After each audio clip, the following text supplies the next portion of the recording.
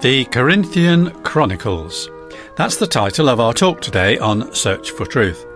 Brian Johnston, our Bible teacher, brings another talk in our series called Nothing But Christ Crucified, and it continues our studies from the Apostle Paul's first letter to the Church of God in Corinth, or as it's usually known, 1 Corinthians. So let's go straight to Brian now and Corinthian Chronicles. Thanks, John. It's claimed that in the Roman Empire, around the time of the New Testament, a dress code was developing. It became a case of you wear what you wore.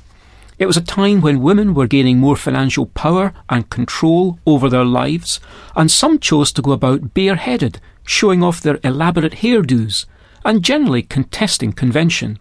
Married women of the higher social classes, who were tempted to conform to this image of the new woman, might well have been a contentious test case for the particular church practice Paul insists upon now in the text of 1 Corinthians chapter 11, which is our study today. As for any factors which may have been influencing male behaviour around the same time, sculptures exist which show men taking active part in pagan rituals with their head covered. The male pagan priests at Corinth were usually drawn from the social elite, and this raises the possibility that active brothers in the Corinthian church were stressing their nobility by covering their heads. While these points are of general interest in getting a feel for what may have raised the question at Corinth, we'll see that the all-encompassing nature of the apostles' answer shows that local and cultural matters are quite beside the point. So what does the Apostle Paul say? He begins by talking to us about an order which encompasses even the Godhead itself. Listen carefully to what he says at the top of the chapter 11. Now I praise you because you remember me in everything and hold firmly to the traditions just as I delivered them to you. But I want you to understand that Christ is the head of every man, and the man is the head of a woman, and God is the head of Christ.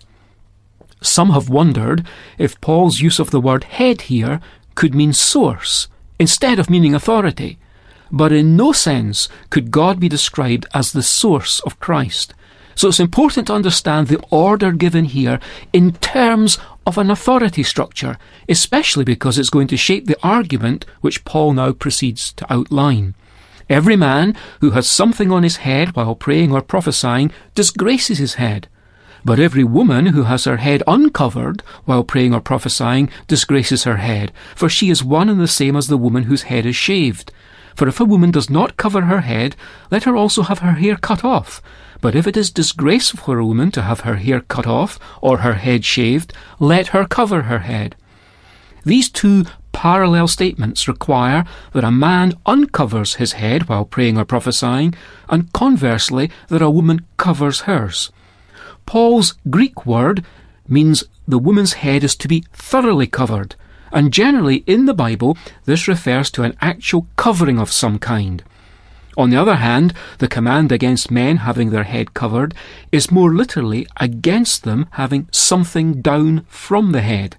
The very same wording as this is found in the Greek version of the Old Testament in Esther chapter 6 and verse 12, where Haman covered his head in shame, most certainly using part of his clothing to do so.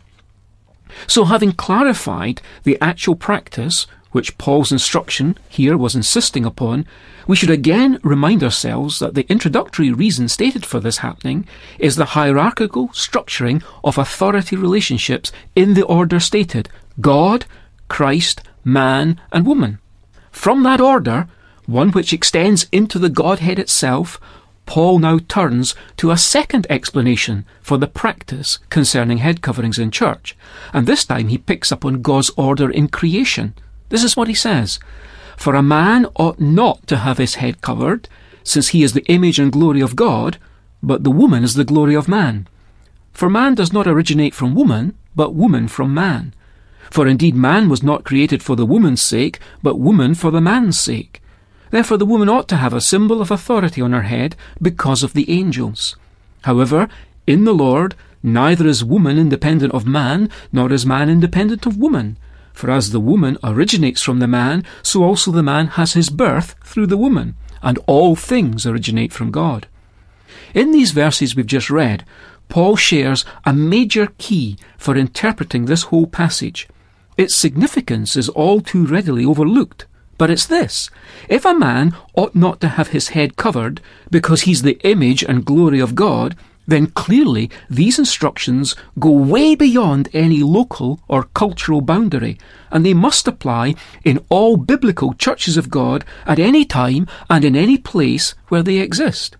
And we should observe that this fundamental point of man being the image and glory of God is used to support the actual practice of head coverings and not only the principle of male headship. If the Corinthians had used the slogan that a woman ought to have authority on her head in order to lobby Paul that a woman should have the freedom to do as she wishes with her own head, Paul may now in fact be borrowing their slogan and giving it an ironic twist by telling them, yes, she should have the man's authority on her head. Whatever, the wording of verse 10 has to mean that a woman should wear a head covering, for nothing else is a satisfactory punchline to the argument that Paul's been advancing. So much for support for the practice coming from the order of creation. It's possible that Paul has slipped in a reference to a third kind of order in support of the Holy Spirit's insistence in the biblical text that we should observe these instructions regarding head coverings during church worship, prayer and ministry. I'm referring to where Paul says, because of the angels. It's by no means certain what that means, but it could realistically be a reference to angels ordered in their respective rankings, and so expecting to observe something similar when humans worship their God. But Paul's not yet finished. There's one more order he wishes to bring to bear on this. It's found in verse 13. He says, judge for yourselves. Is it proper for a woman to pray to God with her head uncovered? Does not even nature itself teach you that if a man has long hair, it is a dishonour to him? But if a woman has long hair, it is a glory to her, for her hair is given to her for a covering. But if one is inclined to be contentious, we have no other practice, nor have the churches of God. But in giving this instruction, I do not praise you, because you come together not for the better, but for the worse. As we've heard, Paul's fourth mentioned order is the natural or social order.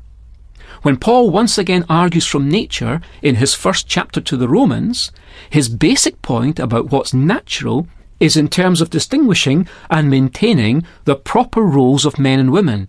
Here, in terms of a clear difference in the length of hair between the male and female genders.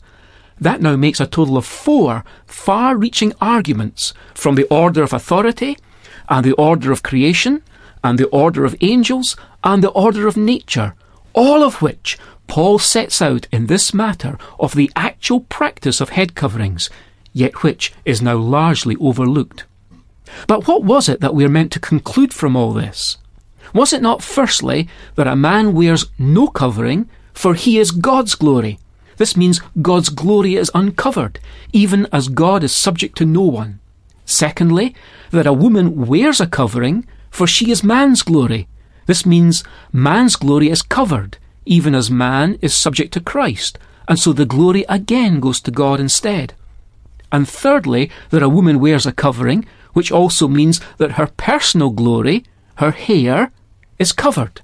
So women in church cover their heads, and men uncover theirs, in order that God gets the glory in each case, in accordance with the hierarchy of authority with which this section began in verse 3.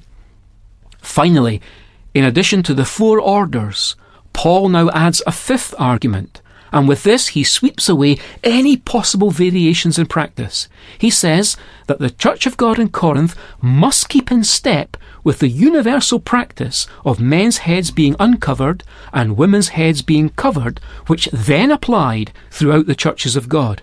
Far from this being a local custom specific to Corinth, it was the single, consistent practice throughout the entire first century fellowship of churches all around the Mediterranean. And the actual practice of head coverings is corroborated by the archaeological record.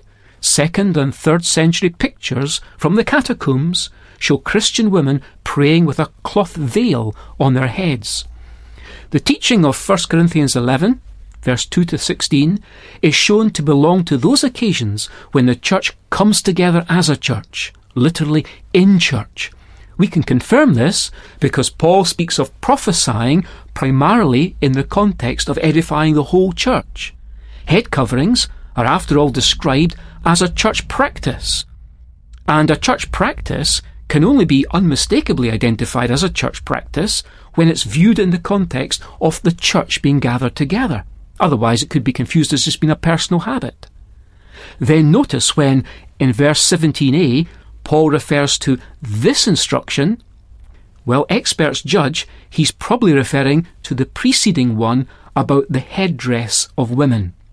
And the second half of the same verse ties that requirement for head coverings into those times when the church comes together.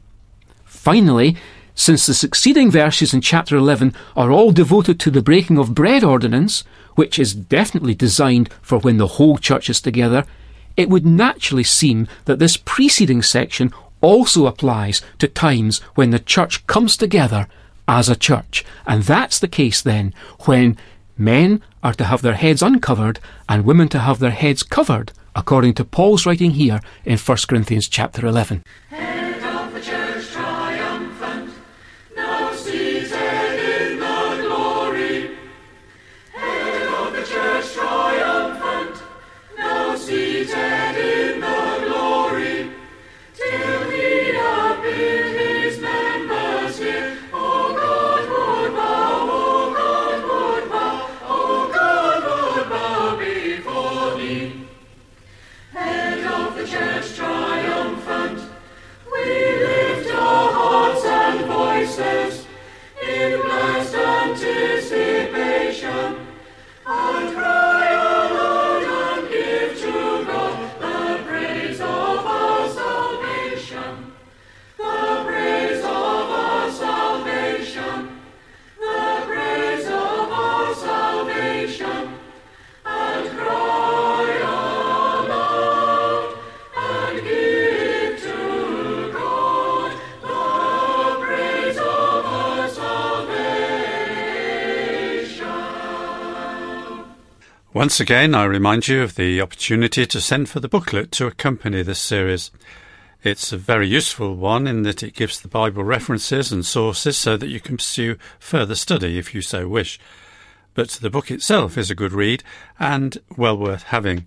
So if you'd like a free copy, please write in, making sure to let us have your postal address, and ask for the title, Nothing But Christ Crucified. You can order by email or by post, and here are our contact details. Search for Truth, Hayes Press, The Barn, Flaxlands, Royal Wootton Bassett, Swindon, SN4 8DY, UK. I'll repeat that. Search for Truth, Hayes Press, The Barn, Flaxlands, Royal Wootton Bassett, Swindon, SN4 8DY, UK. Our email address is sft@churchesofgod.info. Now, make sure you look out for Search for Truth, featuring on www.twr360.org. And this will give you yet another excellent way of accessing the programmes again that you first heard here on air. Now, it's been great to have the pleasure of your company, and I hope you enjoyed today's study. God willing, there's a further talk in this series next week, so please do join us if you can. Until then, very best wishes from Bible teacher Brian, studio technician David, our singers, and me, John. So cheerio, and may God richly bless you. We